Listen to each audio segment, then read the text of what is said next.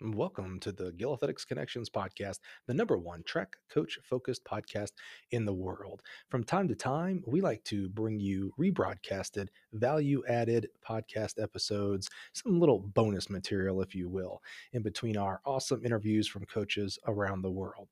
This is just great friends of ours, the Athletics LLC, hosted by Marissa Chu, featuring Mouse Holloway, Chris Huffins, and Charles Ryan.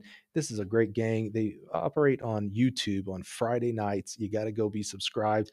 We're so blessed that they would let us give you the audio version. So without further ado, Athletics LLC.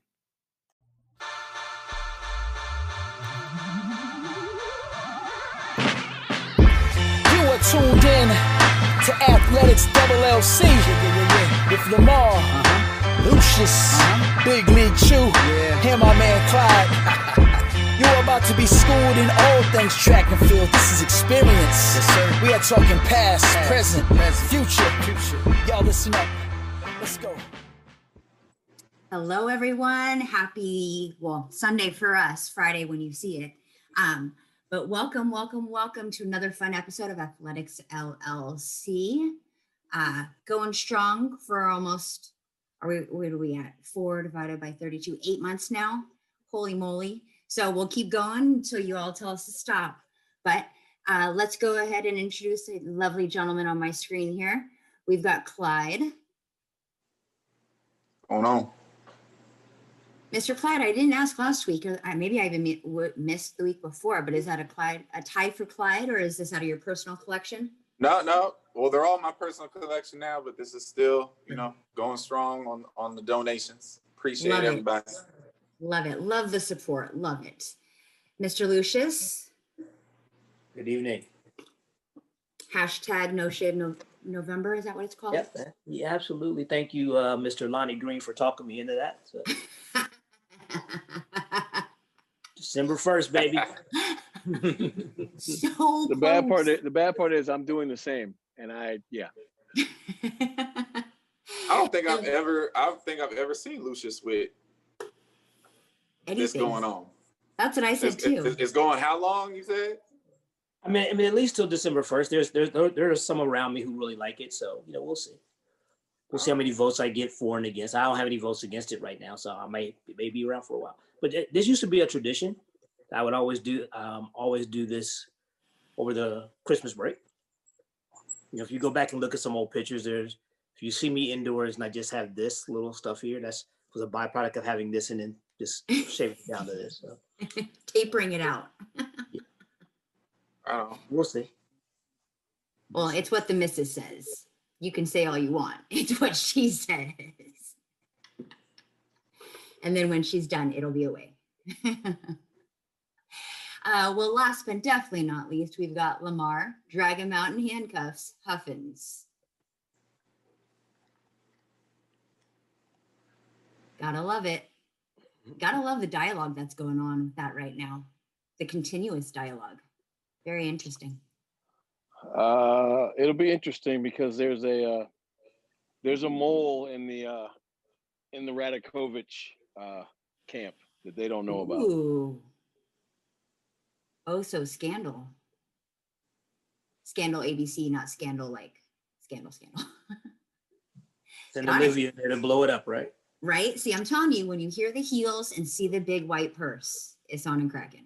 Yep. That's what we need. We need Olivia because how many things would she be fixing right now? Oh my gosh, she would be so busy. Oh my, COVID, first of all. Okay, anyways, back on track. Athletics LLC, here we go. I do have an announcement for all of the audience before we get started with any topics or anything. So you might recognize the two top screens in another affiliate that we have going, Coaches Collab LLC. And we do have an event going on in December, the lab. We'll have a 3-day series of calls going on, talking about different things. Our beloved Clyde is now a part of it as a call group leader. And he actually will be moderating and hosting a call that day, the sessions that day. But in addition to all that fun stuff, we are actually going to do a live, OMG, live Athletics LLC that week. So you will get us hot and heavy on a Wednesday evening.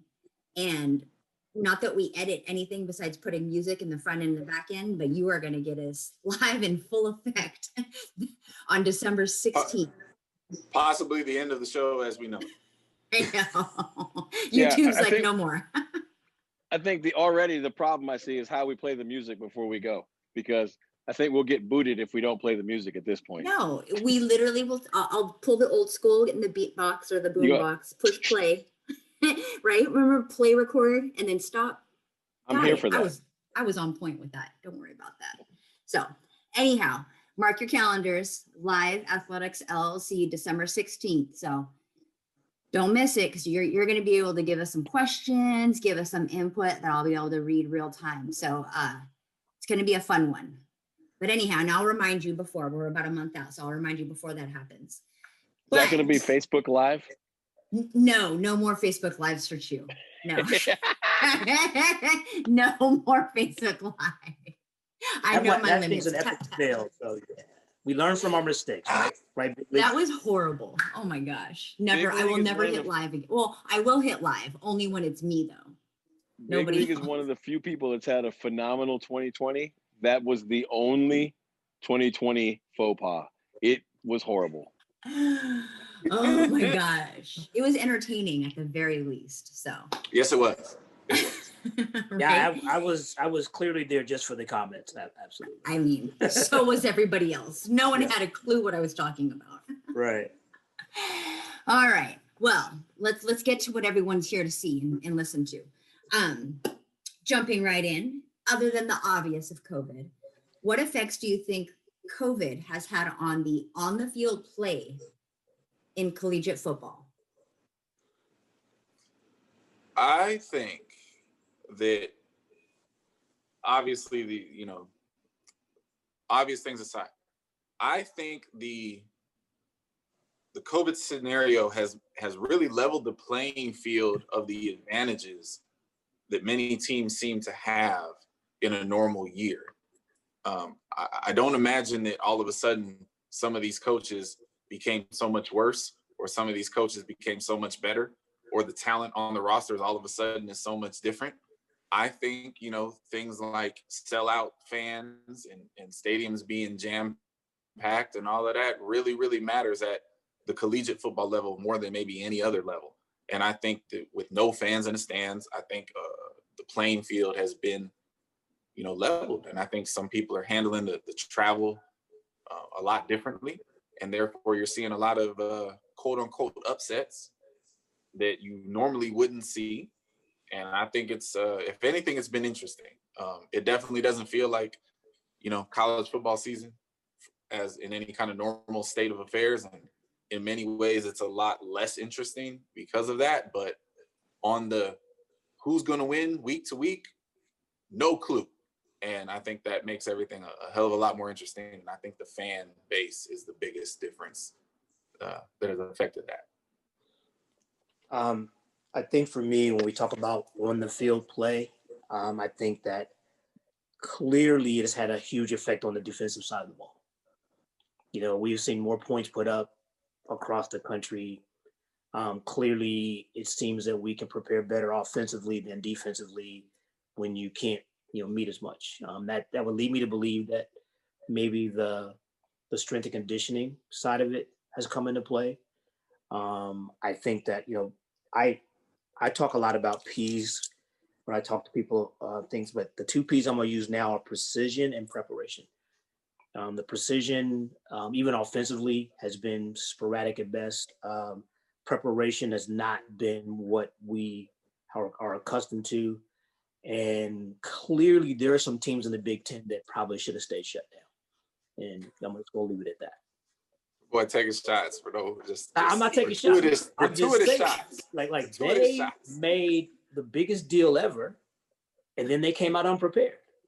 And so I'm just saying, if you're going to make a big deal and you got to play, then when it's time to play, you should be ready to play. I didn't call out any names. There are several ones I could have called out, but all I'm saying going to is that there are some teams out there that probably should have stayed shut down because they didn't do a good job of preparing their athletes.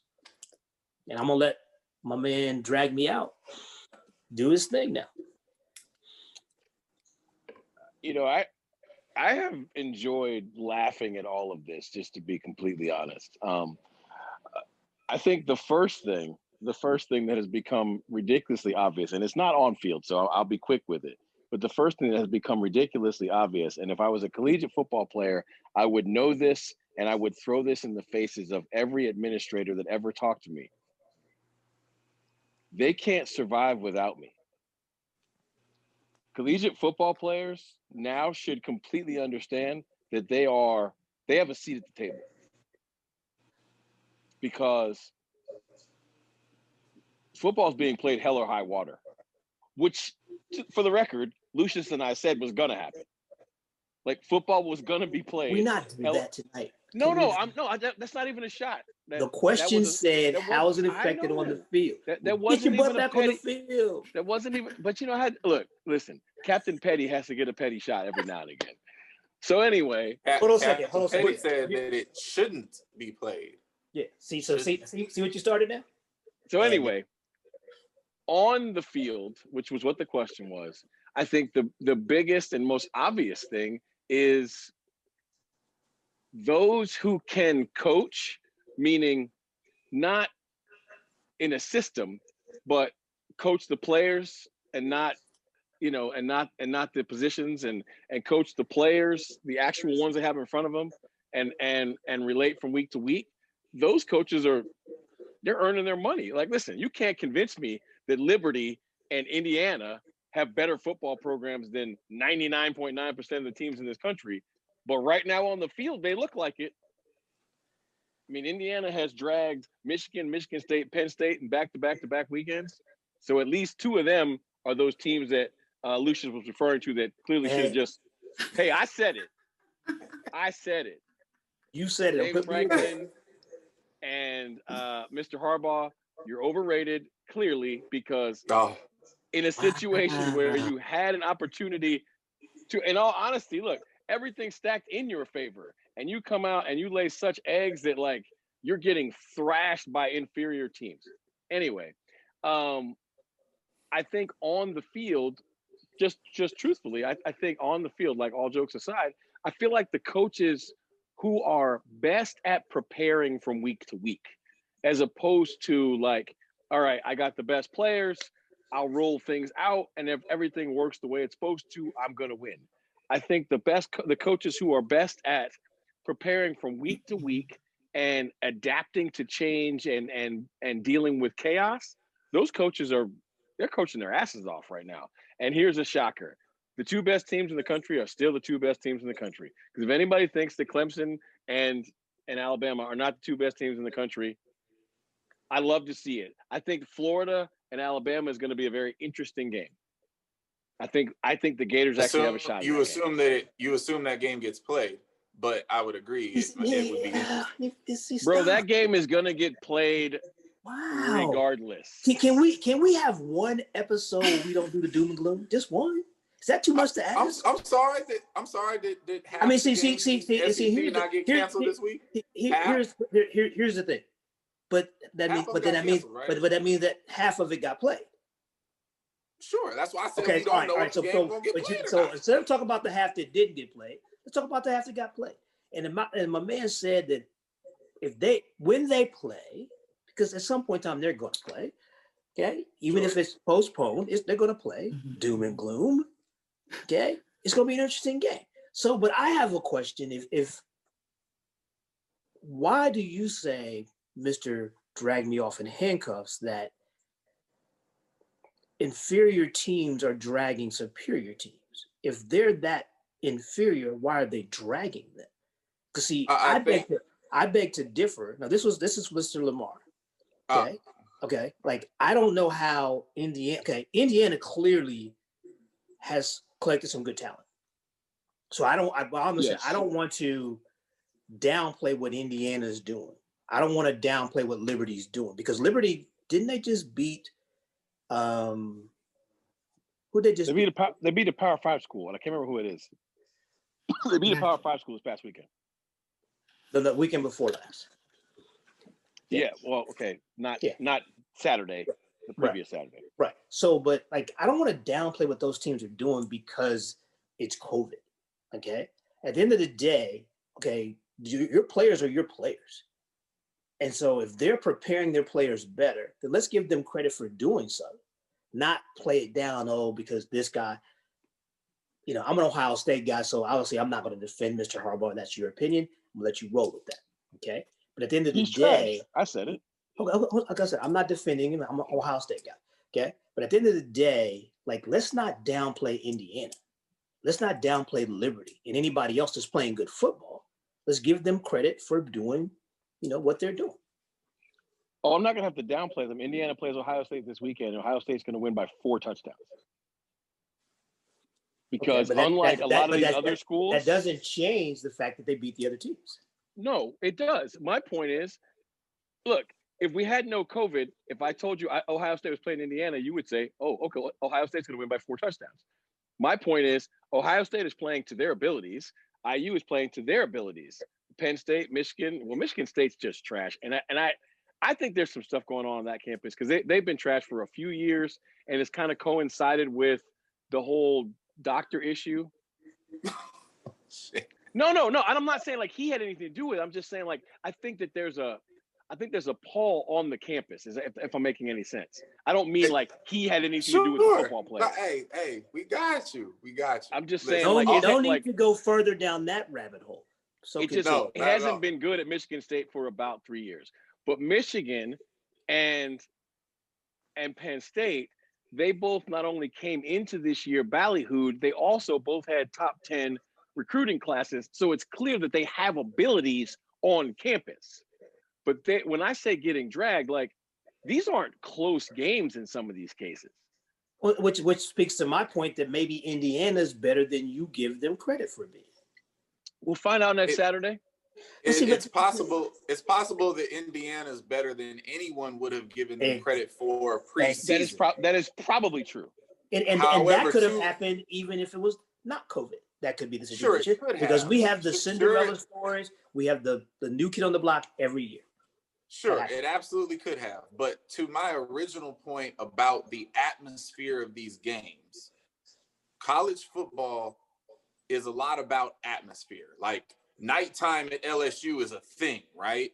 Really difficult to win those games. Nighttime at Penn State during a whiteout is a thing. Right. Penn State whiteout. Like now, if it's just a random Saturday and there ain't nobody there, like how much difficult is the atmosphere? Nobody. IU has an advantage because they never have any fans. Anybody in their right mind is going to argue that atmosphere makes a difference. No. Hey, wait a minute. That's not where I was going. Wait a minute. I wasn't done. Hold on. So to Lamar's point, for me to bring it all the way around full circle, it goes back to an earlier conversation that we had about the same issue, but on a different topic. Sir, you have no idea what I'm saying. So relax. Oh, I do exactly what you're saying. No, you don't.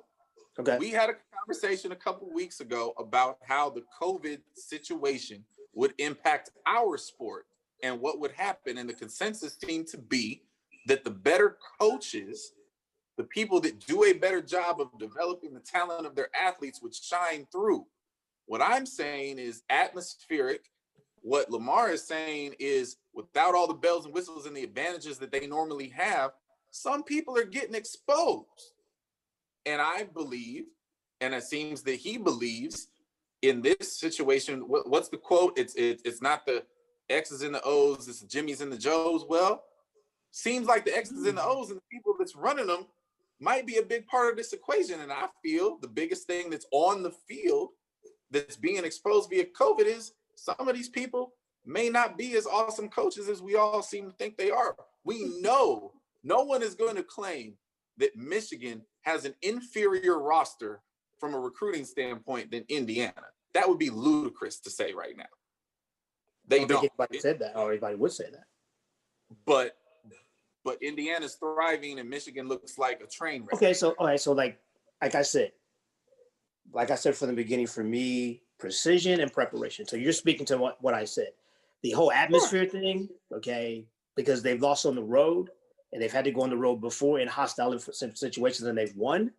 Okay, I'm not saying that the atmosphere and the hype doesn't help, but I'm also saying they are defeated. They have not won a game. And that is not all due to the atmosphere. So my point is this, is that I am not disputing what either you or dragging him out in handcuffs has said tonight. All I am saying is that for me, the whole thing with the atmosphere doesn't work because they've had to go on the road.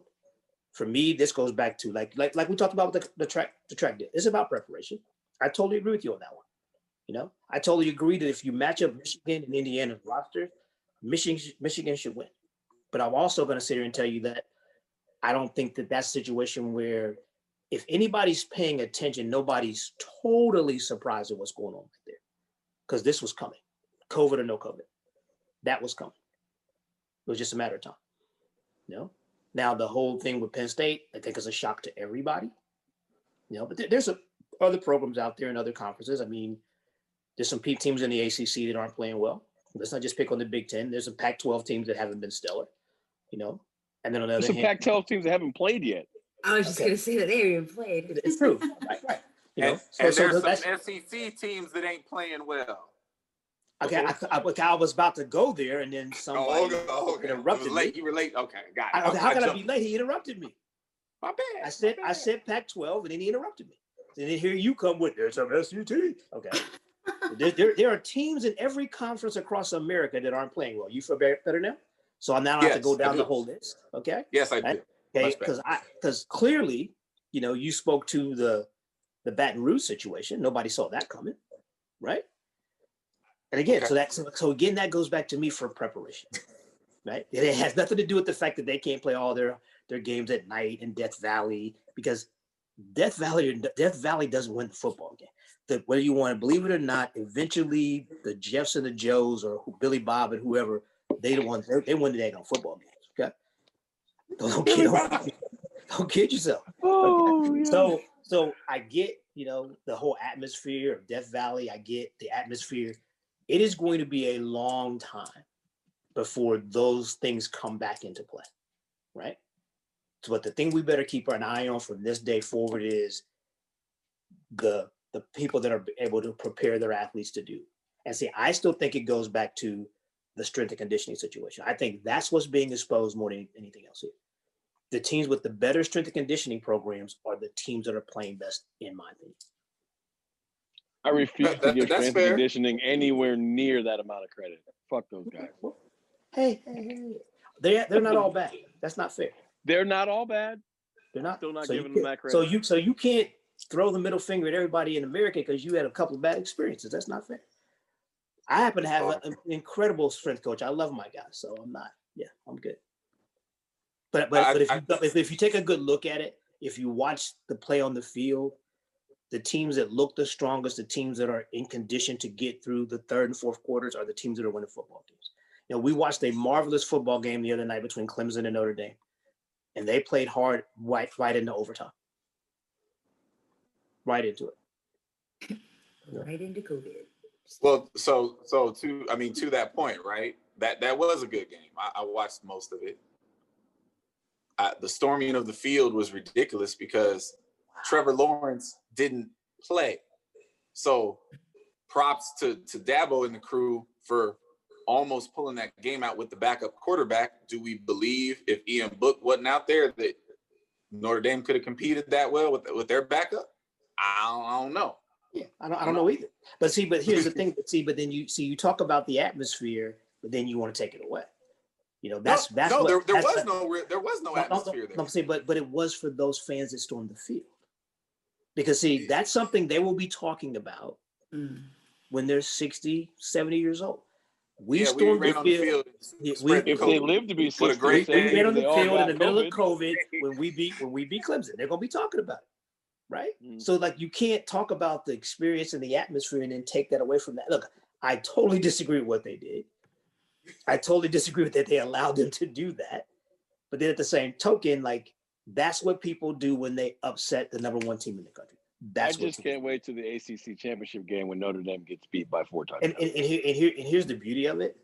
Like supposedly nobody tested positive from that, so we're good. I believe that. Supposedly. Right. Oh, I believe look. I believe that about as much as I believe. But hey, it's possible. It's possible. So we don't need to go down that rabbit hole.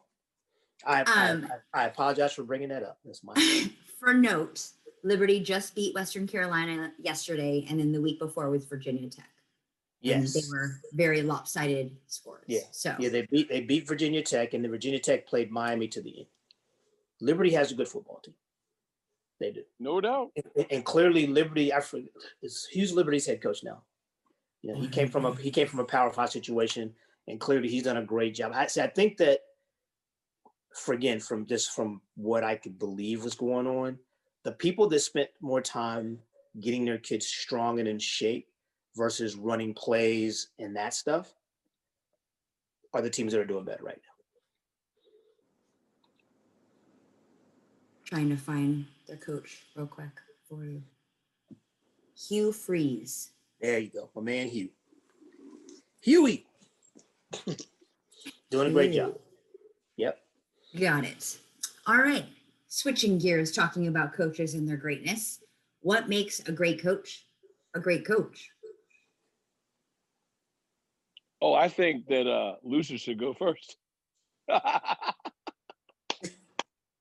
Did you see that side eye? Oh. Oh boy. I'm just glad I'm glad I'm not there because I'm pretty sure he would have hit me for that one. Yes, I would. At least throw something at you if I hit you. But okay, so I'm just going to start off with adaptation. I think that in order to be a great coach, you have to have the ability to adapt to the talent on your campus. You have to have the ability to adapt to injuries, to adapt to signing an athlete who you think can handle your training program, and then getting said athlete understanding that you've got to make tweaks, that sometimes you have to be flexible more than anything else. As far as being a great head coach, I think that you have to be able to be trusting of your assistants and have assistants that you believe in, that they can get the job done. You have to be a leader, and you don't have to be just a leader for your athletes, leader for your trainers, leader for anybody's support, leader for your assistant coaches. And I think that if you watch the better teams, no matter whether it's track and field, baseball, basketball, football, whatever the sport is, most of those teams take on the persona of the head coach. They do. And so I think that's where the leadership piece comes in for me. So I think, again, adaptability, being a great leader, being able to put a little bit of who you are into your team. In those pressure situations, the teams that crack are usually the teams that are led by somebody that would crack under that same pressure. Was that good enough for you, Dragon? I like it. And you know what? That was very well said. I agree with all of it, and he stole one of my words, which was adaptation. I'm glad I went first then. Yeah, no doubt. So very, very well stated, sir. For me, when this question is posed, that obviously my brain went straight to our sport, but as Lucius just laid out, I think that these answers, cross whatever sport. The leadership thing is really huge, but your leadership style matters, right? I think that to be a great coach, you have to be able to lead in different ways to serve all of the people that you need to meet at the places that they are, right? And so, adaptability is vital. For me, development is vital, because it's really easy to take, the best of the best. It's really easy to take the 5-star and just, not hurt them and, reap the benefits. So to me, people that I consider great coaches are all people that are proven to be able to develop the talents around them. And that goes from the athletes that they get to work with. It also goes with the coaches whose lives they're involved with. Like, truly great coaches, should be elevating all of these people that you come into contact with. And I think that is, really, really important. So for me, your leadership style matters, and there's a bunch of ways to get that done, but you have to be smart enough to realize which way is going to get done with this kid with this assistant, with these people. And, you know, development is really, really big for me. Those were the two words that really landed with me on that particular subject. I'm a fan of this question, and I'm a fan of both the answers given. I'm a huge fan, actually. And the words that I think everybody uses, it comes out to be defined as the term cult of personality. You have to be the kind of person that people want to listen to, follow, and be led by, as athletes or as assistant coaches. I think adaptability, I think that was the word that Clyde used. And for my money, I think being malleable is if you're not that, I don't know how you can be successful. If you can only coach certain kinds of kids to be successful, or certain kinds of men or certain kinds of women to be successful, that makes your ability to be successful incredibly myopic. So it's like, in order to beat you, all I got to do is out recruit you for the kind of kids that you need, and then you can't beat me. And then for me, the last one is the one that, to Lucius's point about adaptability, is, you know, you got to be able. I don't know who this was. Some old football coach said that, you know, a great coach can beat you with yours and him with his, and beat you with his and you with his, or something like that. But basically, like, no matter which team you got, the best coach has a shot. So it's not dictated by talent. And the phraseology I always like to use is, a team of lambs being led by a lion will beat a team of lions being led by a lamb. And that's proven itself out like a million times. I've seen the best team get smacked a bunch of times because the guy or the girl, because I've seen it in both cases, you know, the leader was the softest one there. And at the end of the day, like, I'd rather have a soft team and a great leader than a great team and a soft leader, any day and every day and twice on Sunday. So for me, if I had to circle it into one thing, like, what makes a great coach great is exactly that. Like, when they talk, you're inspired by them. My son always gives me crap because I always talk about Mike Tomlin. And I was like, yeah, I would get off the couch right now and go give what's left of this beat up 50-year-old body to play football for the Steelers, who I'm not a fan of, but I would play for Mike Tomlin for like 3 plays before they carted my ass off. Because when I hear him talk, I am inspired. I believe that he believes with the greatest conviction in all of his players. And everybody that I know that's a great coach, that's how I feel when they talk. Like, every time Tony Dungy talks, I'm like, he should be coaching somewhere, right now. He doesn't want to, and I get it. But Tony Dungy could probably take like the worst Pop Warner football team in America and make them really good, because he's got that. And, you know, that cult of personality is a thing, man. It's a real live thing. A word that I left out, vision. Because if you don't have the ability, you know, to see these things playing out and to know what pieces to put in place to make yourself successful, ultimately you won't be. That was vision goes a long way. And I think the true visionaries in the coaching world are the people that manage to survive regardless of, you know, the things that they are handed or the obstacles that they have to overcome. You have to find a way. You have to have an ability to see a path through all the forests and the fires and the trees that are, you know, tripping you up. So, you know, I've seen situations where coaches are, to Lamar's point, you're handed the best team, or you walk into a really good situation and all of a sudden it becomes a complicated, you know, dumpster fire. I think that's a lack of vision. I think that's a lack of, you know, foresight. And, you know, there's a certain level of humility that comes with great coaches. You know, anybody who's good at their profession, you know, they think pretty highly of themselves, and rightfully so. But if you're so arrogant that you can't see past your shortcomings, if you're so arrogant that you can't understand that you have weaknesses and work on them, or the ability to evolve your skill set, or to think that you need to evolve your skill set. You know, that level of lack of vision, that level of arrogance can ultimately, you know, ruin your product. So, you know, vision is another one that I would definitely throw in there. And I just want to, you know, I think that if you want to be a great coach, the first thing you have to avoid is arrogance, because arrogance is a coach killer. It's a career killer at any level. And the moment you think you've got it all figured out, that you think you know and you can't get any better, you need to go check yourself into an insane asylum, because you clearly lost your mind. You know, we've all talked about this, the coach that, you know, has a little bit of success and then now you can't tell him anything.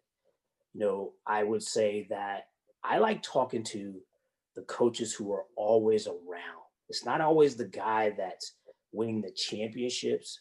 A lot of times it's the guy or the girl that's always around, that's always got somebody there, that's somebody you never heard of. Those are the great coaches, you know? So, you know, pay attention to that. But again, you know, to Clyde's point, you have to be humble. You know, you have to have some humility to you, and you absolutely have to avoid the arrogance of thinking that you know it all and that you can do no wrong. That can't be a thing if you want to be a successful coach. It just can't be. I mean, I think we've all talked about this before, and it turns all of us off. The coaches who refer to the athletes that they are blessed to coach as my athletes. And it's like, when, you know, well, when my guys did this, or when my girls did this, and, you know, my athletes have never failed under pressure and things of that nature. It's like, man, those people don't belong to you. This ain't slavery. Like, look, they are people that God blessed you to be able to guide their careers. Like, don't get crazy. That's who they are. You know, and that's the arrogance piece of it. I think that every now and then that word "my" comes out of everybody's mouth. That's just I don't think for everybody it's not meant in that way. But the person that says it over and over and over, the person that uses "my" and "I" a lot is not. No, that's not a good thing. It's not about you, right? We say it all the time. It's not about you. Not at all. Not even close. Brooks Johnson will like that last piece. Mm-hmm. No, Brooks Johnson will love that last piece. Right. Good stuff. I like those. I hope everyone's taking notes on that part of how and what and when to do the things they need to do to be the great coach. So taking the attributes of a great coach, let's talk a little bit about the pandemic. If the pandemic does force another missed season, what is the fallout for the high schools and the collegiate population? Specifically, those two populations. Well, I think, honestly, I think the high schoolers will be okay. I think, as you've seen through the early signing period, that there's a lot of track athletes that are getting signed. And I think that at some level, whether it be the early signing or the late signing, that group is going to be okay. I think the challenge that it will be faced by the collegiate coaches, who now I think have to work a little bit harder to identify talent. I think we talked about that a little bit before in dealing with the first shutdown. I think also on the collegiate level, it's going to make it interesting as to what the NCAA does, because if they continue this trend of, okay, you can have an extra year, then we'll have guys with grandkids running track and field, you know. The other problem you're going to have is this creates a definite inequity problem, because there are some schools that have the ability to bring people back at their own cost that don't count against their scholarship numbers, and there's others who can't afford to do that. We've seen that already have an effect on collegiate track and field as well. So that will be the biggest thing, I think, with as far as at the NCAA level, the number of schools who will say, hey, you know, we got 6 or 7 people, we can bring them all back, versus the school that says, well, if you bring those 6 or 7 back, then you can't bring anybody else in. So that's going to create an inequitable situation in some ways on a lot of campuses around America. Yeah, so this is really,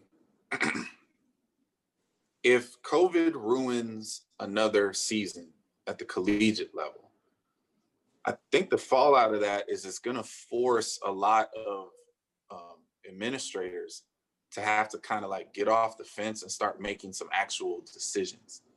Because really, to this point, it's like the NCAA said, hey, free pass, everybody can come back. And I think the bulk of everybody else took that and was like, you know, the NCAA said free pass, everybody comes back, but the money side, y'all work that out individually.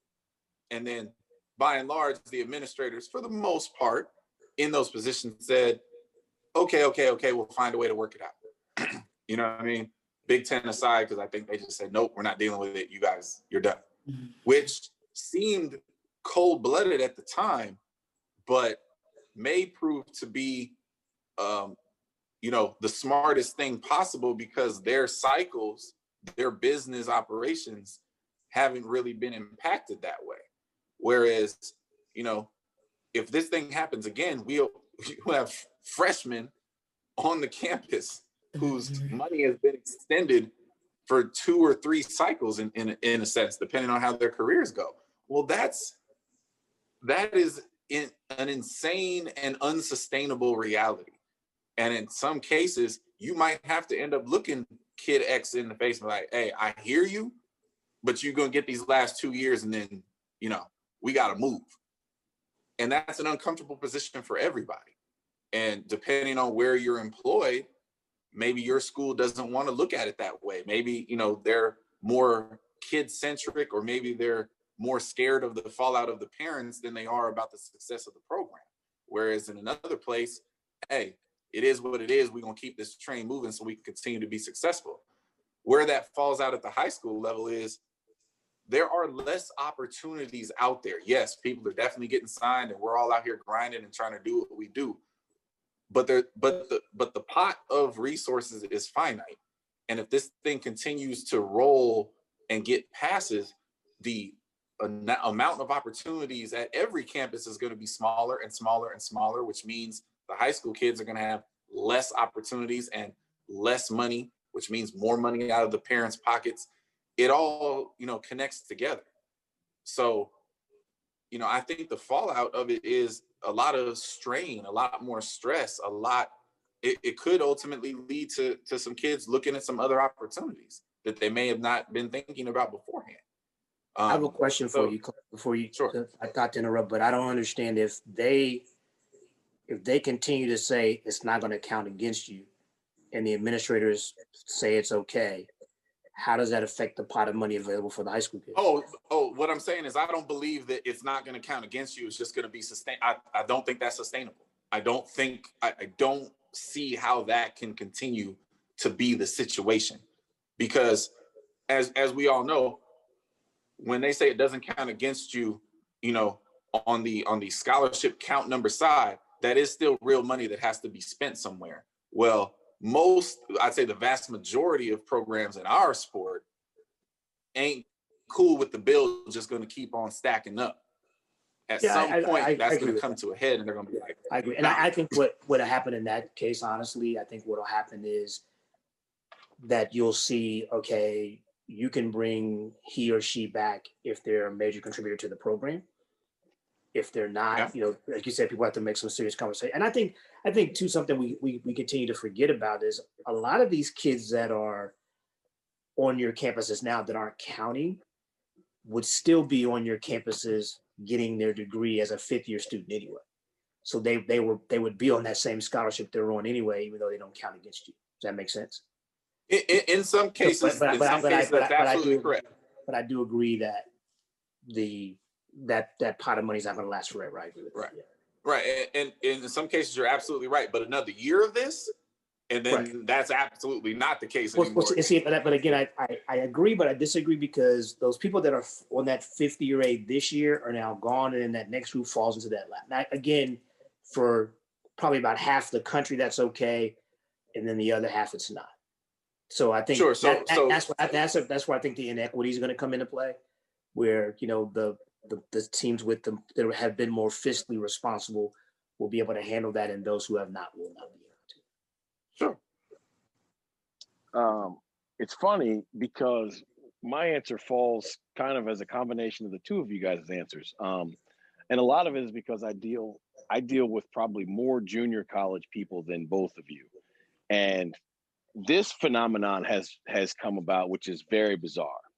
I know not one, but several young men that fall into this category. They were at school X, redshirted their freshman year. So that was a normal redshirt year pre-COVID. Their redshirt freshman year was the COVID year, which they got back. They are now at a junior college. The NJCAA has said that this entire year of NJCAA sports does not count against anybody's eligibility. So I know several kids who have been in school for 3 years that have 4 years of eligibility left at a 4-year school. And where this is coming about is the thing that I don't think the NCAA was prepared for, because they shouldn't have been when they first put in this rule, is the immediate transfer eligibility of graduates. And the reason I say that is because now, look, school's never stopped, right? So like these people's athletic calendars have stopped. But if we give them another year that gets cut by COVID, another year that doesn't count against them athletically, you're talking about kids who are 3/4 or fully through their course of study, who have 3 and 4 years of eligibility left, at least 3. 2 and 3 is going to become the norm of people with who have graduated. Right? I know several kids who are going to graduate this year, that if this year doesn't count against them, they're going to have 2 years of eligibility left after graduating from college. Right. And so at the end of the day, what all this means is, like I said, it's a combination of both of your answers. To Lucius's point, if you have been fiscally prudent and you can help a young person get into grad school and or help them a bit with their graduate degree, and you also have a good track program, man, are you going to become really, really popular.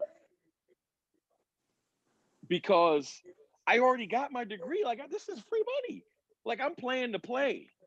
Because a lot of people they're going to get into graduate programs and do these things so they can continue to run, right? You know, or play basketball or whatever it is.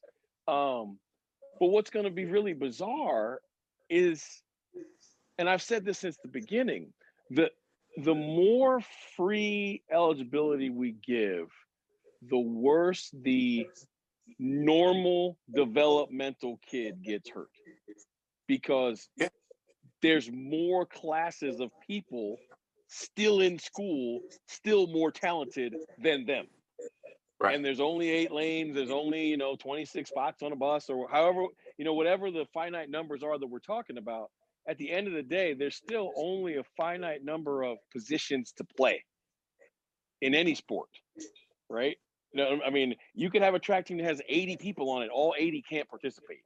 It's like that. None of us can figure that out, right? You can only put 3, 4 at most in an event. You can only carry 32. At some point in time, you bump up against the limits, and you can have too much.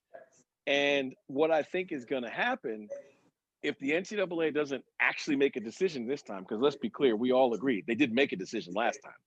But if this happens again, if we get shut down and this next outdoor season gets cut from everybody, and it's it's a COVID wash, like, look, this is ugly to say to somebody, especially if they're a senior. It's like, look, I hate that this happened to you, but at the end of the day, this is fate, and it just is what it is.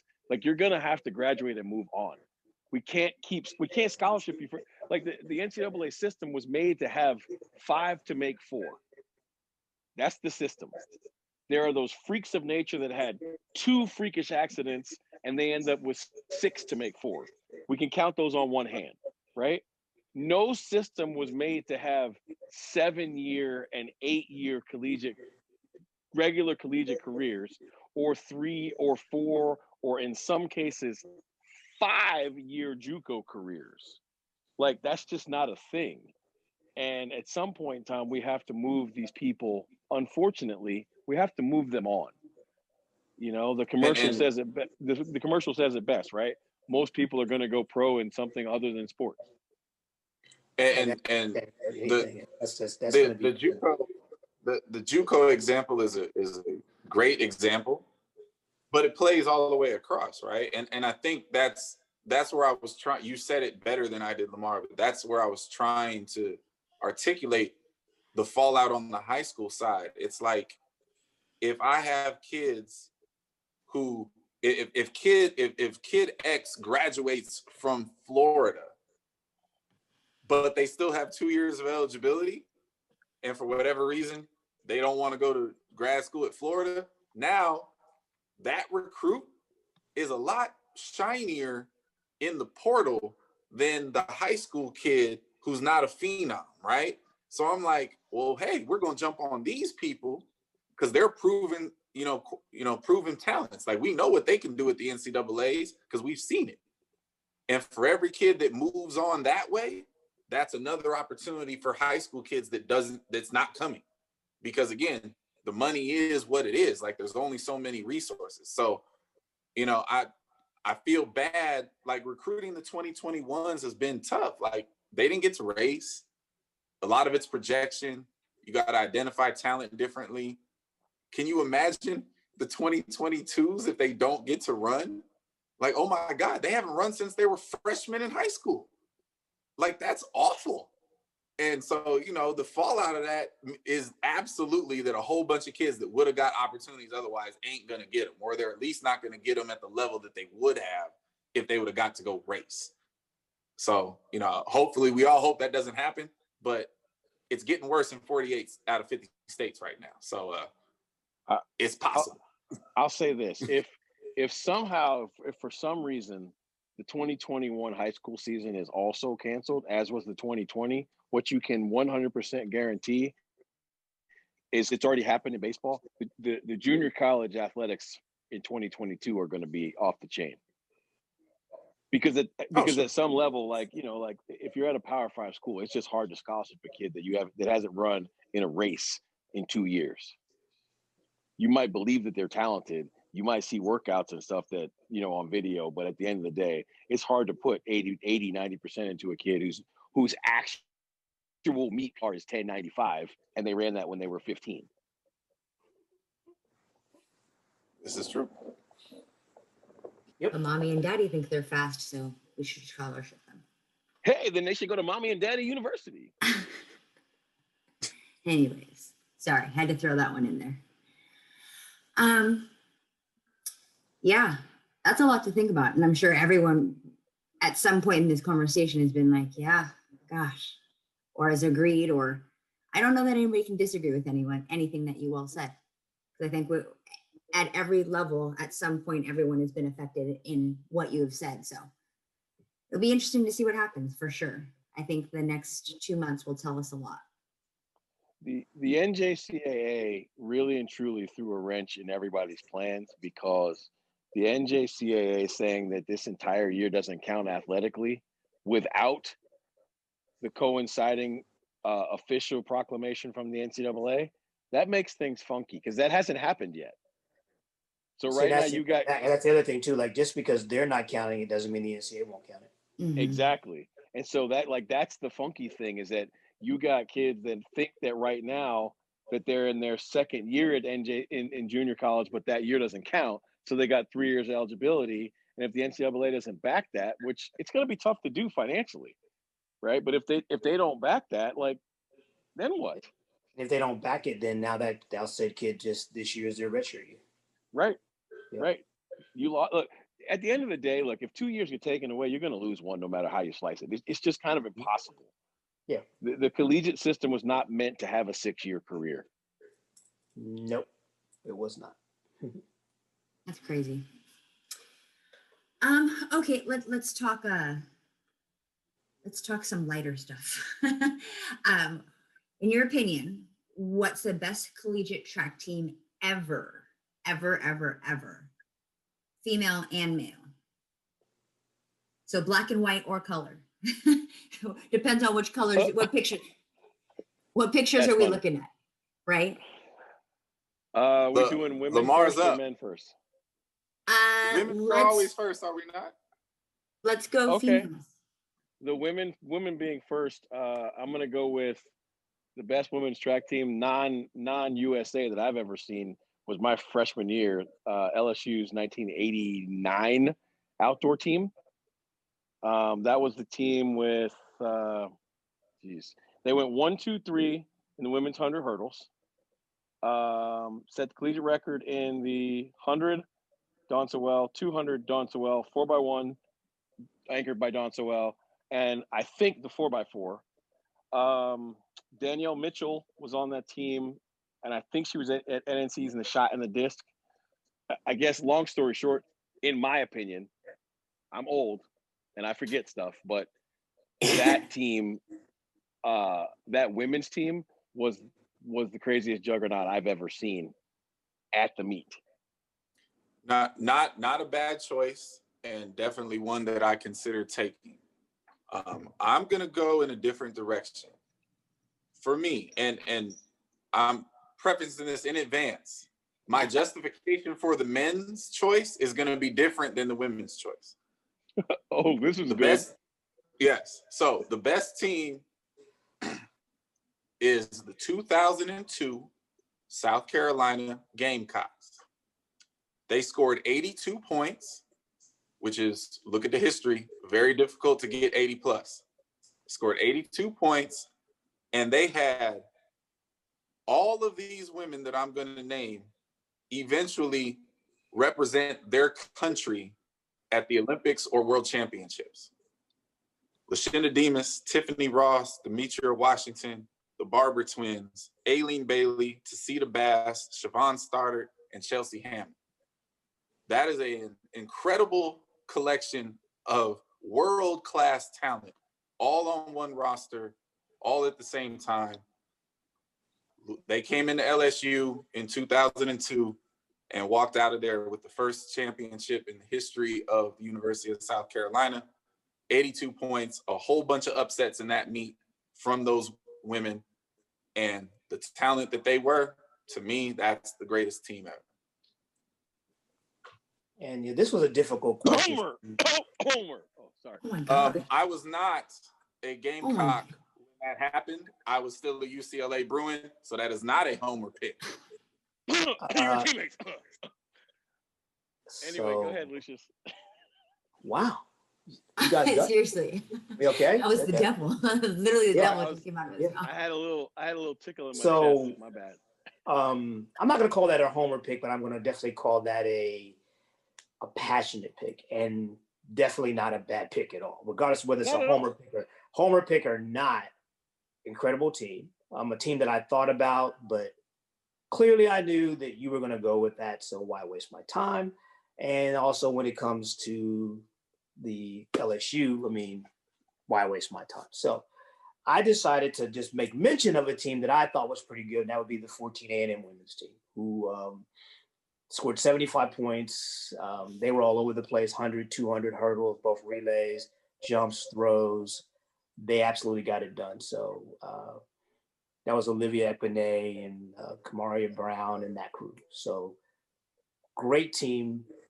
Not quite to the level of those two teams, but great team nonetheless. So I just figured I'd give them a great shout out because they were a great team, and I knew that's where you two guys were going. So, okay.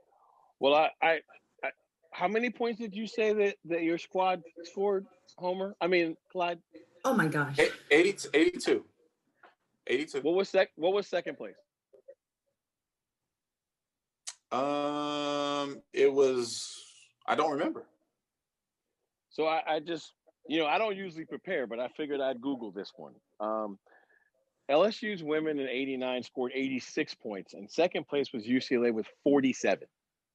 I never said that was the highest score. I knew it wasn't. Oh, no. I don't even know if that's the highest score, but what I'm saying is they dump trucked everybody. Absolutely. LSU 89 team was by far and away the best team on that day. No doubt. And I will say this. What I am, as I gotten older, because remember, I saw them when I was 19. What has impressed me as I've gone further and further from that date is knowing like how important coaches and what's the word? Consistency, how important those things are. And their coach, Lauren Seagrave, was fired between the SEC championship and the NCAA meet. Okay, so South Carolina won the meet by 10 points over UCLA. It's funny, UCLA got second in both. Also interesting. But their coach got fired between the SEC meet and the NCAA championship meet. So imagine that turmoil in a 2-week span, as well as a trip from Baton Rouge, Louisiana to Provo, Utah for a team full of like 98% black kids. Although they had one heptathlete, I almost forgot about her. She was second in NCAAs, I think, from Australia. So to help settle this mini debate that we're having here, I would like to pose 2 questions to my compatriots here. I hear everything you're saying, Lamar.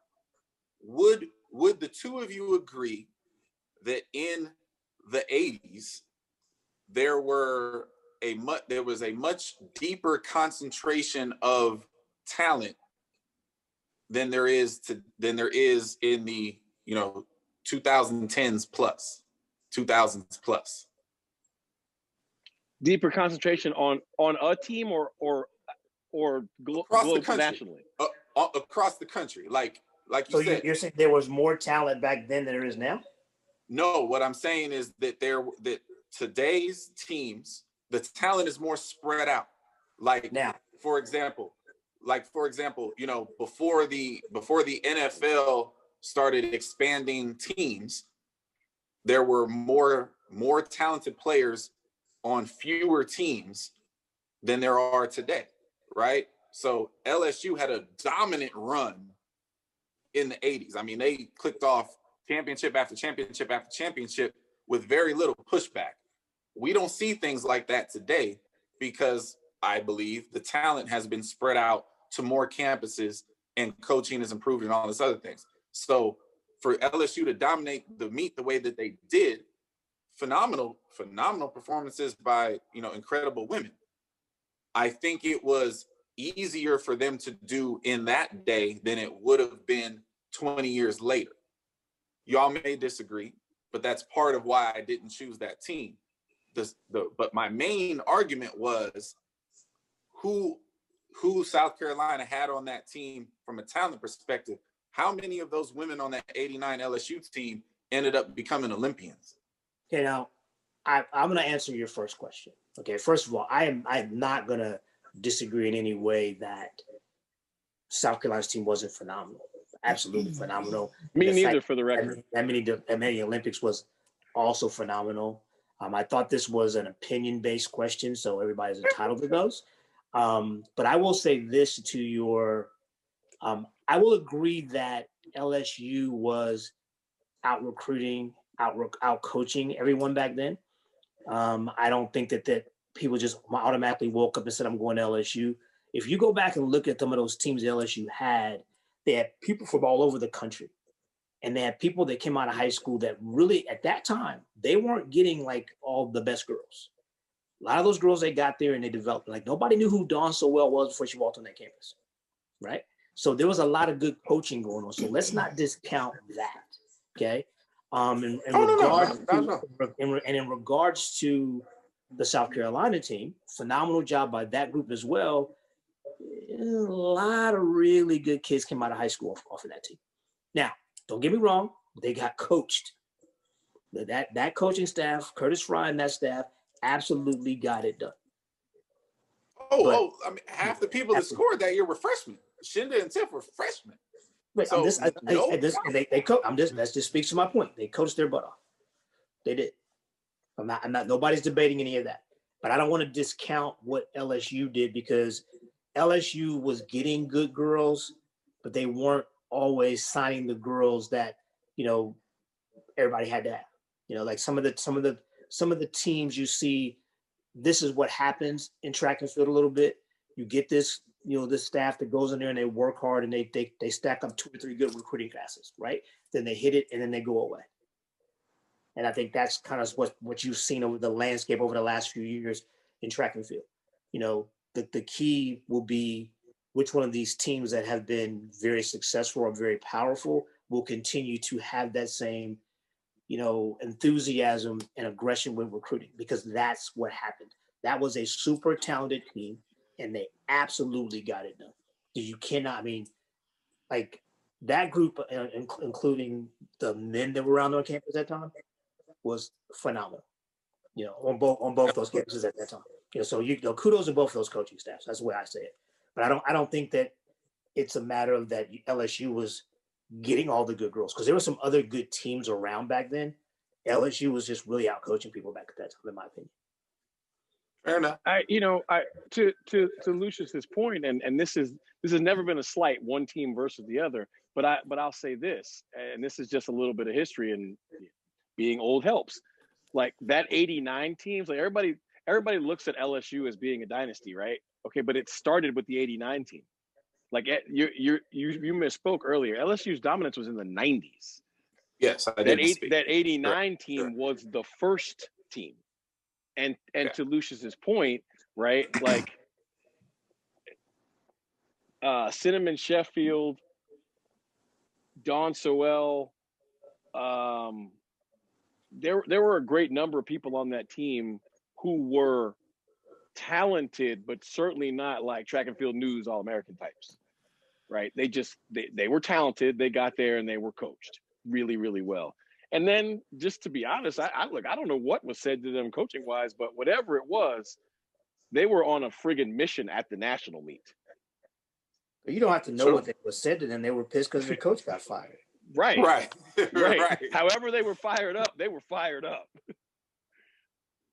All right. Well, to the men, I guess. Am I first again?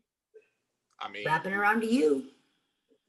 All right. Well, I'm going to go to the year before, the 88 UCLA men's team, and I'm going to use Clyde's rationale. So that the 88 men's UCLA track team had Kevin Young, Mike Marsh, Danny Everett, Steve Lewis, Brian Blutrick, Eric Bergreen. Everybody I've named was an Olympian except for Eric Bergreen, by the way. Everybody I just named was an Olympian. And so on. There were a great number of people on that team. And some of the teams and they won, that was back in the days when the NCAA was 4 days, and they had won the meet after 3. So, and I got to look, but I want to say they scored somewhere around 90 points on a men's side. And I'm just lucky. Like, this is when I started like really paying attention to track. 88 was my senior year in high school. 89 was my freshman year in college.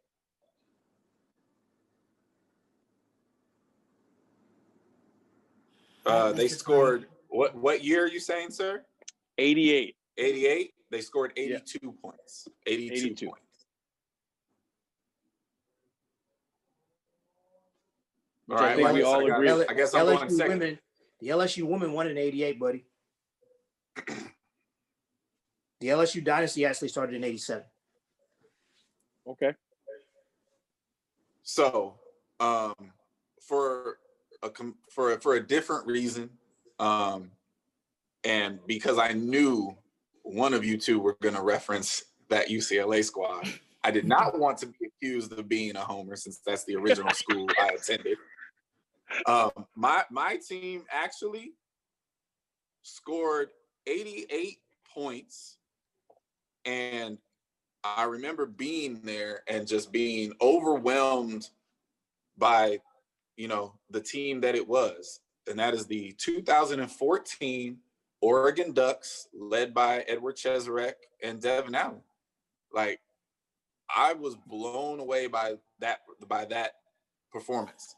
And I mean, they had people, it felt like they had people in every event. It felt like they scored in every event. You go back and look at it, they obviously didn't. But they were just wrecking shop that year. And, it was a very impressive performance, and I'm a huge fan of Cheserek. And I think he goes very unappreciated in our sport, considering he never won the Bowerman and all that stuff. But that was the greatest team performance that I ever witnessed. in person. And so 88 points on the men's side is nuts. So 2014 Oregon Ducks. Well, this segment's done because but those are both my choices. And unfortunately, I was on the other side of that 88 points. We absolutely nailed it, scored 70 points and got beat by 18. There it is. That may have easily been the best performance we've ever had at a national championship, and nobody knows because so Lucius has effectively broken this debate right here. Yeah. When the Gators put up 70 plus and lose by how many? 18. Yeah. That's the team, boss. Right. That's the team. That was just one of those where we were standing out in the infield going, wow, we had a great meet. we were literally laughing like we had a great meet. They curb stopped us. No? Can I put my petty hat on for a second? Yeah, we already know where this is Lucius, going. if that meets in Gainesville, how does the score change? It's about 115 to 60 probably, No, actually it might have been. No, they were really good. I'm not taking anything away from them. They were really good. Let's be serious here. I think it's a little closer, but I like that year. Like, I don't know what else we could have done. Like, you go back and look at it, there was nothing we did there that we wouldn't have done in Gainesville. And I can't go back and say, hey, so-and-so would have made the final because everybody did, so it might have been like 85 to 80 or 85 to 75 or something like that. But they were the better team. I can't take that away from them. Can't. That team was ridiculous. And I didn't pick it because I figured, the Cathedral lover was gonna go that route. I went with hey, look, the old and I'll be squad. honest with you, both of those. I mean, the UCLA team was that's just come on. You just start naming those guys, and then the Oregon team. Like I said, I witnessed that. That was a thing where, like, whoever thinks. I mean, before we left for the meet, I told people we're going to score 65 to 75 points, and we might not win the meet. So they were that good, and we scored 70. I remember Marquise Denny put on an absolute show. Yes, he did. Phenomenal. Yes, he did. Like, we got it done across the board. Yeah, not so much. And so did they. That Gator team had a bad birthday. Yeah, it did. It had a horrible birthday. It did. That's funny. Man. Yeah. Oh wow. So in true young, well, I can't say young because Clyde is just a little bit younger than I have taken my notes so I can go Google all these teams. So yeah. TJ, me and you, yo, we got this. You guys gonna have fun looking up that 88 meet the 88 point meet was incredible. Like, again, I'm not saying that they wouldn't have scored that many points if they weren't home, because those cats just got it done. And you look at like you talk about Cheserek and the other guys that they had what was the guys? Andrew Weeding in that crew. They were just good. Devin Allen. Devin Allen was like third place with 3 hurdles to go, and then he wins it by 10th of a second. Stuff like that. They were just. I'm just sitting there going, yeah, it's silver. It's silver. Awesome. Yeah. All right. Well, let's play the real slots right now. Let's go into medal predictions for the men's 200. So we're talking Tokyo 2021. Who's going to be on the podium? I mean, we're all taking Noah Lyles for the gold. I mean, it's the gold team. This is about silver and bronze, right? Yeah, about silver and bronze. So it depends on if Bolt comes back or not. Okay.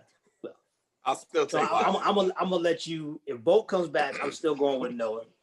I'm still going with Noah regardless. But I think I'm gonna go out on a little bit of a limb.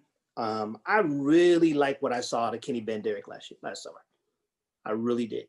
I think he's a phenomenal talent. And see, everybody wants to talk about, the wind-dated performances he had at the junior college meet and that kind of thing. But he ran 44 seconds after running 19 stupid, and 44 seconds can't be windy. That's not allowed. Like if it's windy one way, it's a headwind the other, right? So I really believe, just based on some things I'd never seen him before. I had a chance to be around him and just kind of listen to him and watch him. He's got a little something to him. I know his coach has got a lot of something to him. And so I like what I saw out of Kenny. I don't know how you ever really bet against Andre DeGrasse. I mean, he's proven that, if he shows up and he's healthy, he's going to give it a go. But, and I think that there's two guys that I think are interesting here. If they can double, Stevie Gardner, and this is what I happen to think that is Mr. Norman's best event is the 200. I believe that, So I'm going to say Noah for the win, Kenny for second.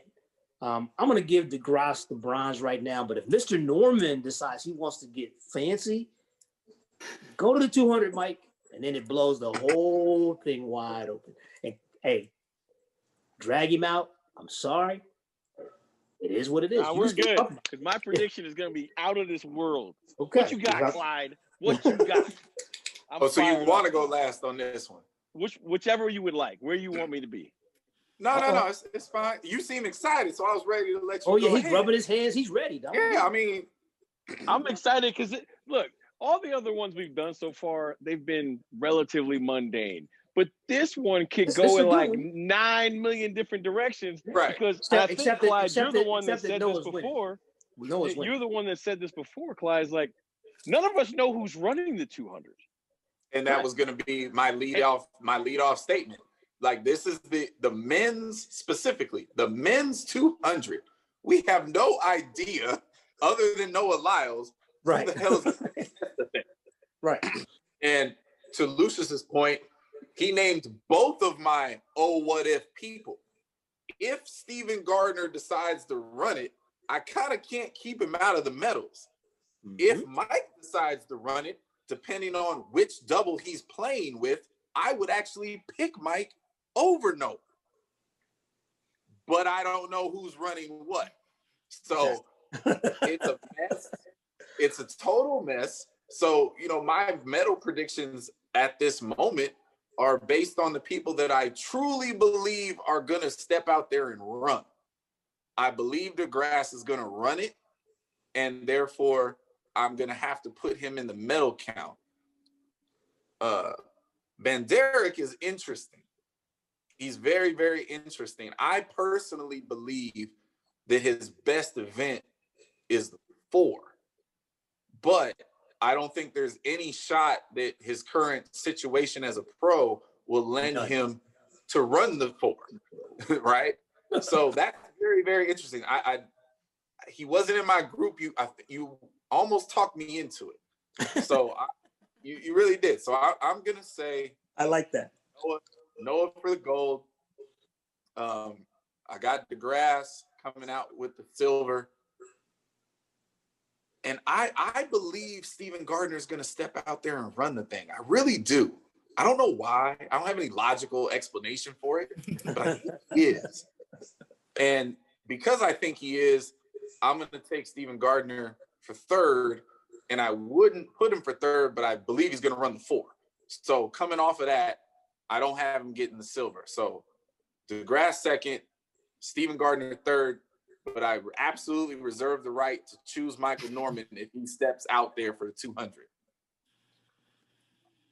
So I've been excited about this one all day because first off, I think the key to all of this is Christian Coleman, because Christian Coleman will not be around. I believe that one Mr. Noah Lyles is going to run the double. And I think he'll run the double anyway. But I think him winning the 100 is going to make him susceptible to my ridiculous pick, which is I am picking Michael Norman for the gold medal. I am picking Mr. Noah Lyles for the silver medal. And I am going to pick the same guy that we all picked that we know is going to get medals, Mr. DeGrasse. That's my picks.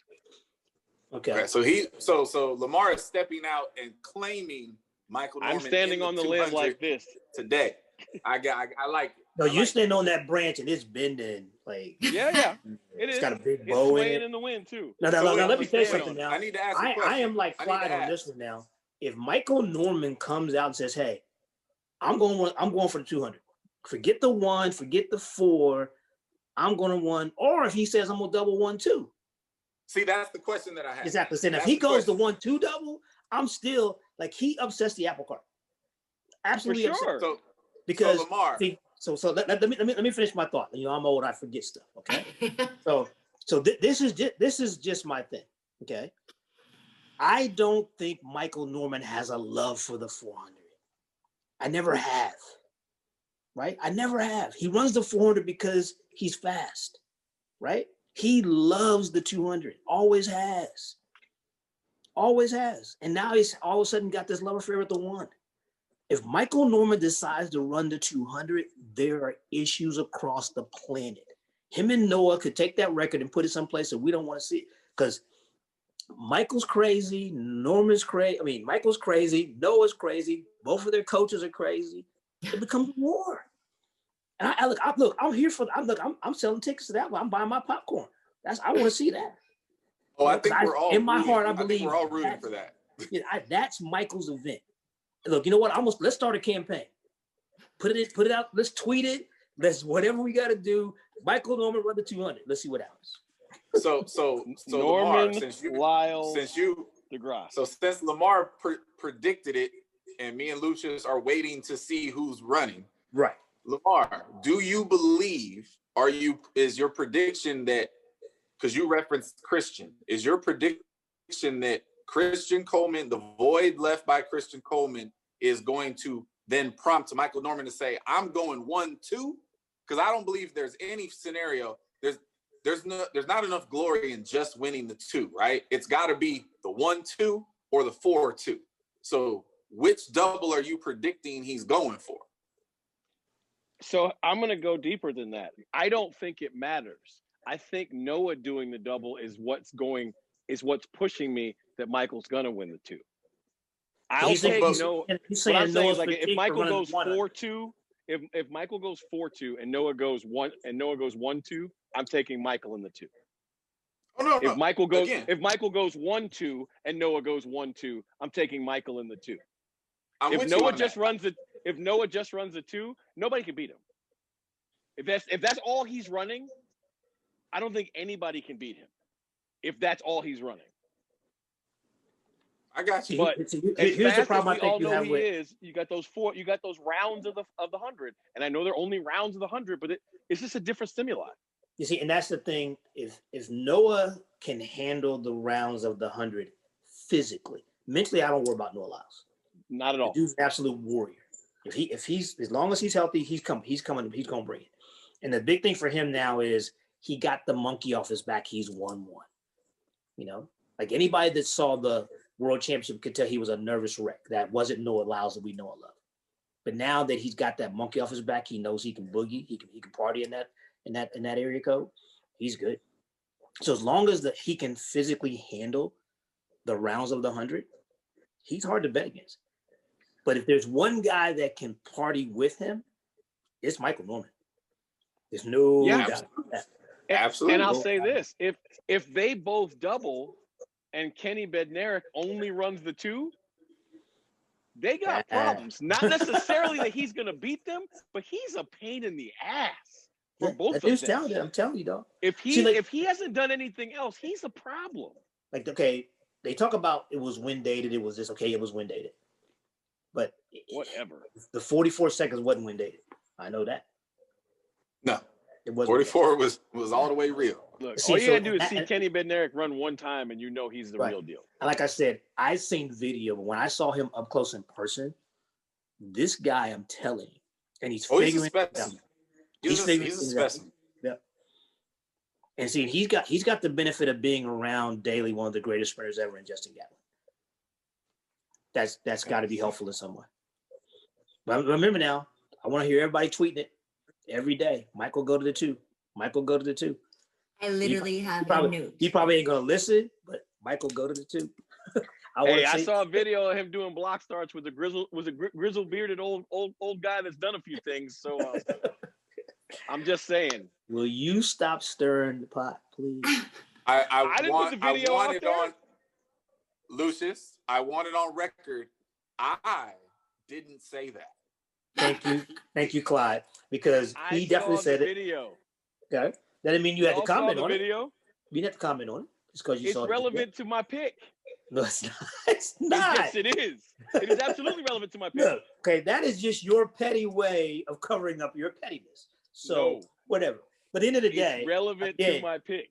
Like as the old folks would say, tweet it, book face it, Instagram, Graham instant it, whatever they want to call, whatever you call it.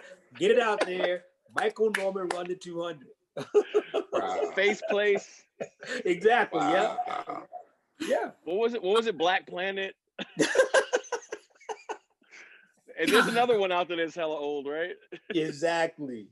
Come on now. Because we need that type of excitement.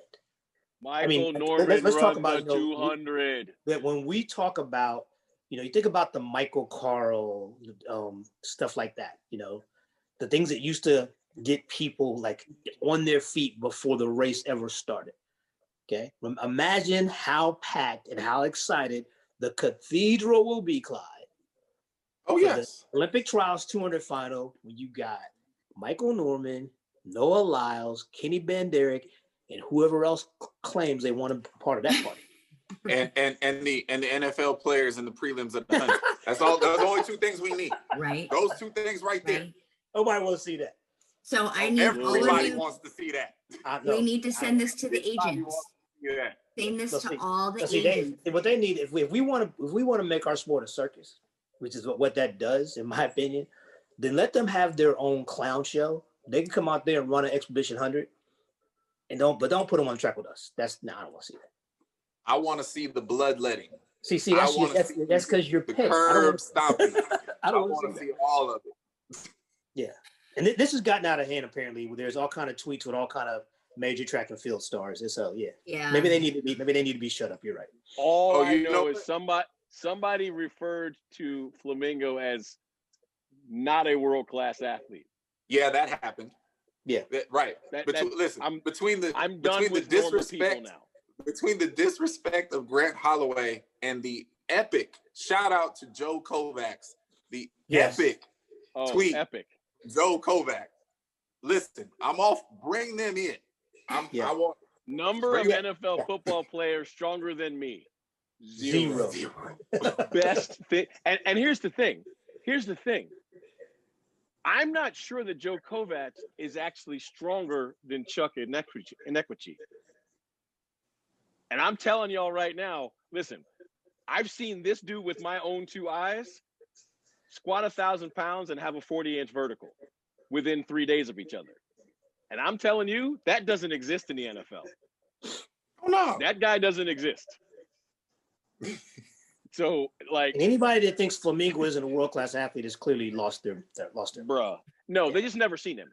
Yeah. The only way you make that statement is you've never seen him. That's just pure ignorance. That's what that is. And if you've seen him, but the best thing that came from that was Flamingo's huddle video.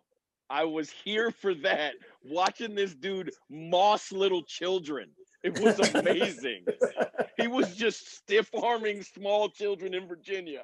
Get away from me! I was like, this is hilarious. He looked like DK Metcalf in the NFL. Just pushing little dudes off of him, like, excuse me. And isn't that how this whole conversation started with that dude? It is. Okay. That's why I said it. Yeah. Yes. It's funny how that works. It is. Yep, it is. Clyde is not the only petty one on this show. Yep, and we know who we know who the two unpetty people are. Oh, don't get that. I don't know about that. Exactly. I don't know about that. Well, I Big know just doesn't show her petty petty colors very often. I'm not petty at all. I'm not petty. And I'm not gonna let you call Big League petty. I'm just not gonna let you do that. Okay.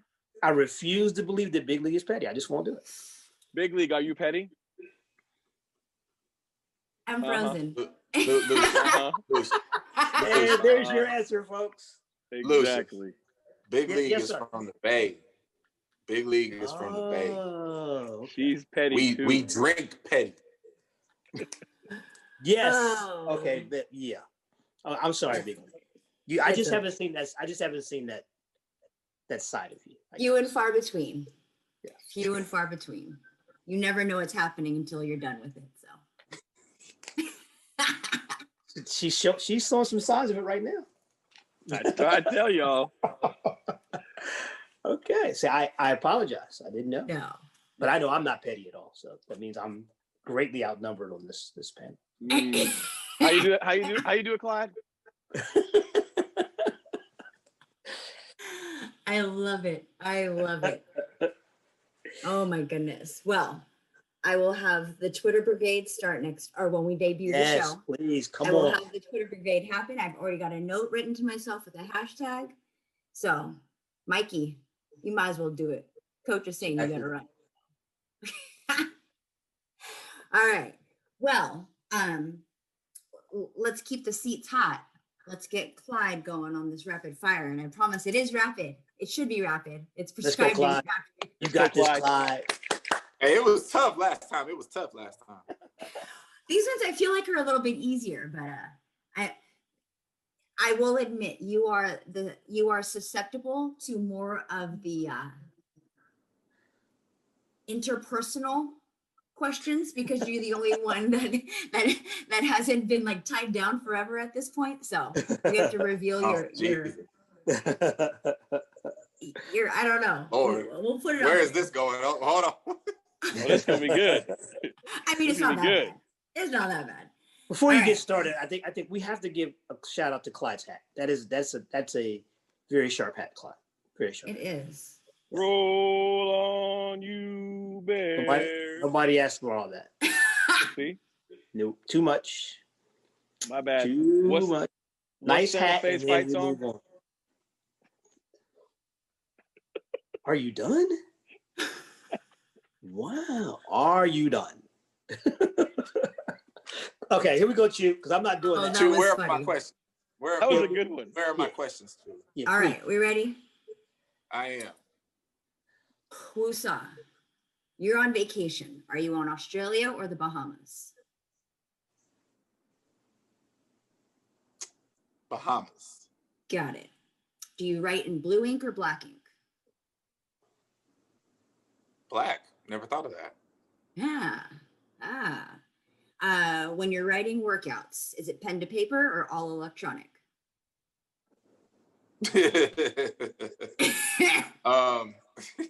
Exposed. My bad. It's chaos is what it is. Yeah. It's chaos. Got it. It's Noted. mostly here. It's mostly here. Got it. You're getting ready to go on a date. Are you wearing a sweater or a sports coat? Neither. I'm from the Bay. I love it. I love it. Big box, Costco or Sam's Club? Costco. Love it.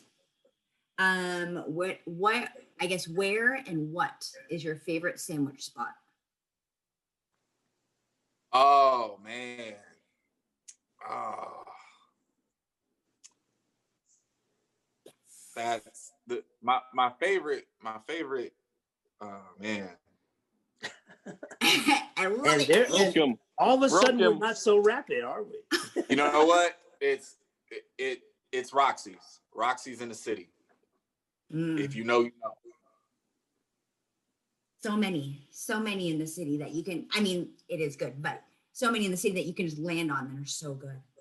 Yeah. I know. All right, the last vulnerable question. You're getting ready to demo. Are you demoing or is an athlete demoing? Yeah, no, I don't demo. I don't do that no more. You know, shout out to Tiana B. When she's around, she is the demo. When she's not around, you know, an unknowing freshman or somebody else is going to be the demo. My demo days are 95% over. It has to be an extreme situation for me to demo. I have learned that lesson. Whew. You have survived, sir. Well Piece of done. cake. Good job, sir. Oh man. Yeah, You've I heard it haven't all. learned the demoing lesson yet. I'm recovering. Yeah, keep I living. don't get nah, Keep the living. kids don't pay me, and therefore I'm not them. I love it. I love it. Well, let's go ahead and move on to our heartbeat props for the week. We're going to lift up some people and say thank you while they're still here to say thank you too. Who would like to start us off? I'll go first this week. My carrying over from the conversation we were having earlier, and this week being the week that it is in our sport. Honestly, my heartbeat props go out to the class of 2021. It's been a crazy recruiting cycle. We all have our stories. I've been really impressed, with the kids and the families and the patience and the resolve and the stress management that I've been able to witness. These are unprecedented times, and I think the majority of everybody has handled themselves really gracefully under extreme pressure. And so for everybody, coast to coast, that found their homes and definitely, made a whole bunch of people happy and broke a lot of hearts along the way. The class of 2021, props to you all. And it's just getting started, and I'm excited about everybody's future. Well said, sir. Well said. I'll go next. No problem. I'm going to give my heartbeat props tonight to a lady who touched so many lives and so many careers, a lady that held an organization down for a long time, that did a lot of hard work out in front and behind the scenes, a lady that held a lot of teams together and was the glue that people didn't know that she was and didn't see. And so my heartbeat props tonight go out to Miss Sandy Snow, who was just an absolute gem of a lady to work with. Just really, I can remember from the first team I was involved with that she was involved with, it was very clear who you went to get the right answer, to get the right way to handle something. And so Mama Sandy, we love you and we miss you. And I just want to say thank you for everything you did for me and all of my troops and all the other troops out there for USA Track and Field. Well said. Also well said. We love Sandy. Also well said. I'm going to beat a dead horse. And I'm going to keep flogging that horse until it resurrects itself. But my heartbeat props go to all of the Clemson men's track and field alumni. And the fact that they have figured out that they need to stand up, be counted, be recognized, and explain to the university that their relevance matters. Hey, I got a stat for everybody. If you take out football and basketball, there were 51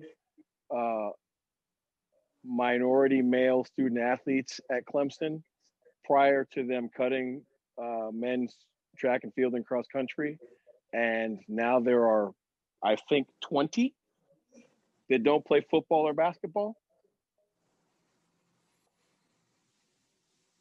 I'll let everybody else draw their own conclusions from that.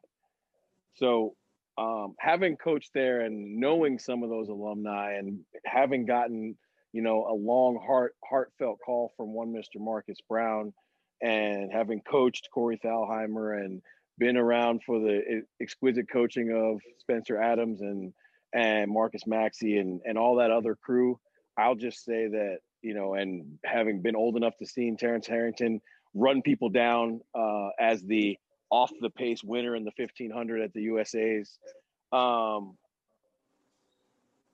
that group of people matter in the pantheon of collegiate track and field.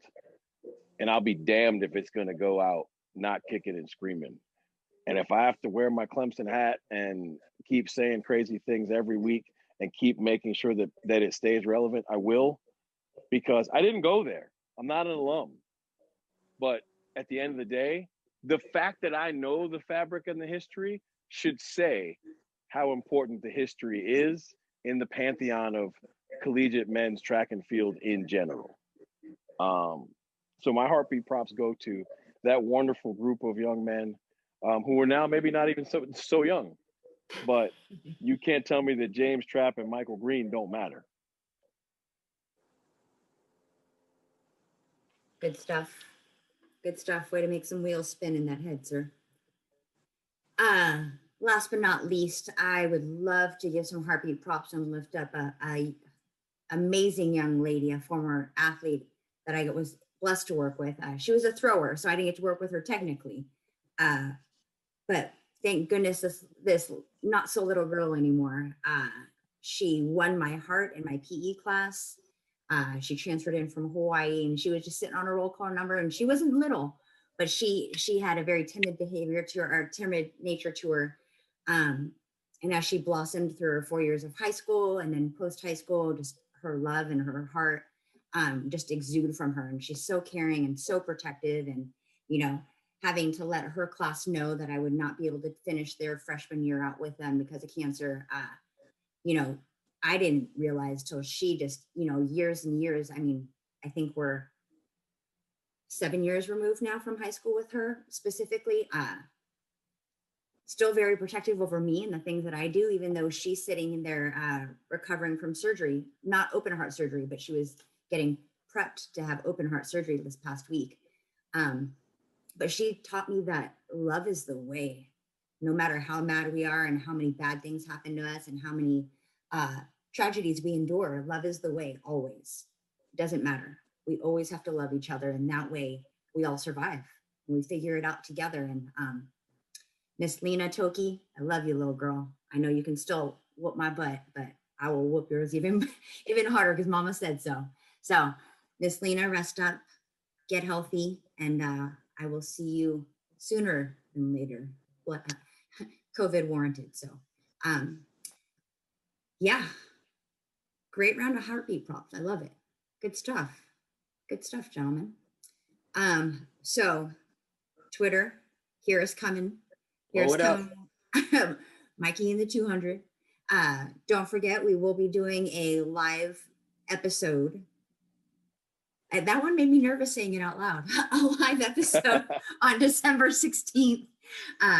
We'll be able to field some questions. We got this, Big League. We do. We do, for sure. We'll field some questions, live streamed, and we will be able to hear you all roaring behind us, figuratively. So thank you again for all of your time, your patience, your encouragement, your support, and above all else, your desire to be better. And we appreciate you for all of that. So thank you so much, Lamar, Lucius, and Clyde. Have a great week ahead of you. We will see you all soon. Peace. Oh, he flipped the switch. Good night. When the lights come on, the road just get to running. When the lights come on, opponents mess the plumbing. Heard you like it warm, hot knife the butter. Truth pin them hard, knock them off that rebuttal. Tsunami, tidal wave to your puddle. Tough love, punch you in the arms, little brothers. Athletics, LC, there's no others. Track and field's place will appeal to go further. Hey, Wile E. Coyote, it's road runners. Feels like you know us, you've been with us the whole summer. If not for this quarantine, these four corners wouldn't be here, but we here, so start learning. You gotta earn your stripes, gotta get your scars. Show you how to fight, but show us who you are. You lack experience, but still you wanna talk. And who is actually talking to you? Circle's kinda small. Heads prevail when the backbone's strong. Gotta keep it coming, no, it won't last long. Pass and fail, then sell the sad song. And if you don't check yourself, then that's wrong. Just trying to give you the real that you asked for. So why you keep cutting us off to ask more? We put it in slow-mo, but you fast forward. Athletics, LC, the task force.